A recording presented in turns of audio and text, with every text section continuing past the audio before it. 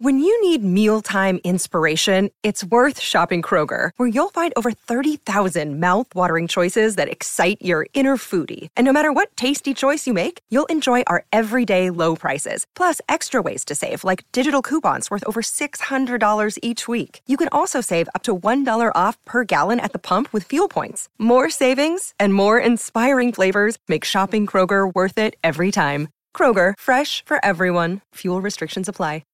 This is Eric Brotman, the host of Don't Retire, Graduate, the podcast that teaches you how to advance into retirement rather than retreating.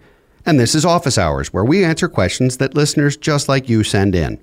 We received a question from Jay, who asked, should there be any difference in strategy for investments in a Roth IRA versus a pre-tax IRA?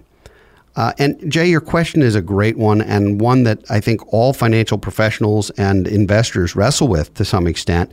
And the short answer is yes. Generally, there should be a difference in strategy, but it should be based not necessarily on the taxation of the account, though that plays a role.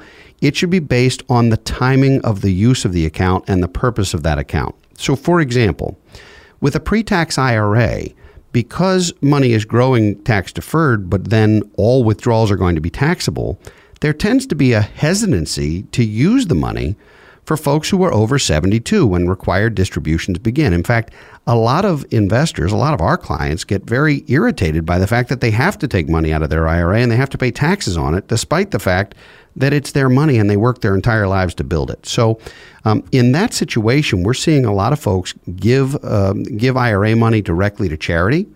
We're seeing folks do some creative planning around that IRA to try and reduce some of their taxation.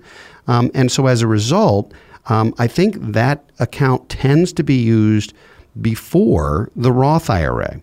The Roth IRA is money that you can leave to your children or grandchildren in a way that will be tax-free for them. And so what we see is a lot of seniors are in lower tax brackets than their children, which of course all of us want our kids to be successful and ideally more successful than us. And success sometimes comes with income, and income often comes with taxation. So leaving behind a Roth IRA is a very powerful gift in terms of generational wealth within the family. So a lot of times the Roth IRA is the last money people will use, and the IRA will be used in a strategic way to monitor and maintain those ordinary income taxes. Now, one thing I will suggest, we're talking a lot about retirees, Jay, and I, of course, don't know how old you are, but that's a reasonable conversation when you're 70. When you're 30, it's a different conversation, and that is when growing these various accounts, should you treat them differently? And generally, because both IRAs and Roth IRAs have age restrictions on them, you can't touch them favorably in most cases until you're 59 and a half years old. If you're in your 30s or 40s, that's where most of your investment risk typically ought to be. You want your investment risk to be in accounts that you're not planning to touch for the next 20 years or 30 years or more. And you want to be potentially a little bit less aggressive with assets that are in non-qualified accounts, where you're going to have capital gains, where you're going to have 1099s every year, and so forth. So I think it's important to understand the time horizon for various accounts, in addition to the tax ramifications of those accounts. And it's a terrific question. I do think for young people, figuring out whether to Roth or not to Roth really is the question. And in most cases for young people, the Roth IRA makes a lot of sense. We're seeing a lot of IRA conversions to Roth IRAs now. There's a lot of strategy around that. And in 2020, when there were no required distributions for anyone at any age, we saw a lot of folks who elected to take what would have been their distribution and convert it to the Roth, such that they wound up with a larger pot of money that would be growing tax-free. So in terms of taxable gains within a portfolio, whether it's a traditional IRA or a Roth IRA, if you're receiving a dividend or a capital gain in the account, they're deferred identically, so that doesn't matter. That matters between a strategy between an IRA and a non-IRA or a non-qualified account, where sometimes you don't want a ton of income. You're not going to put tax-free municipal bonds in an IRA, of course, because you get no benefit from that. You'll want to hold that outside of the IRA. So, excellent question, Jay. Thank you so much. I hope this was helpful, and we'd love to talk to you more about it. Please consider sending us a question which we might answer in a future episode of Office Hours. For more, go to don'tretiregraduate.com, post your question on our Facebook page, or tweet us at Brotman Planning.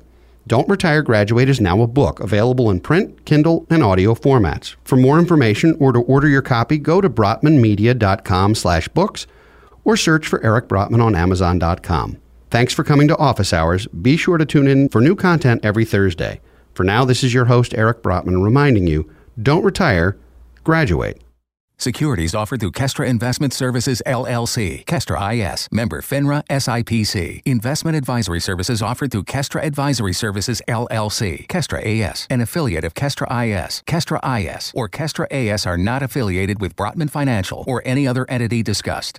Hi, my name is Sarah, and I want to tell you about my podcast called Can I Offer You Some Feedback? I'm a business consultant and executive coach with over 20 years experience in change management, leadership development, and naturally providing feedback to high performers. My podcast is for those of you who have a complicated relationship with feedback, whether giving, receiving, avoiding, or seeking. Feedback is essential for our development. In each episode, you'll hear from real people across industries with their ideas, perspectives, and best practices on feedback. I'll also be sharing business bites with you, simple explanations of organizational tools, management techniques, and leadership philosophies that will help you and your businesses thrive. You can listen to Can I Offer You Some Feedback on your favorite podcast app or learn more at evergreenpodcasts.com.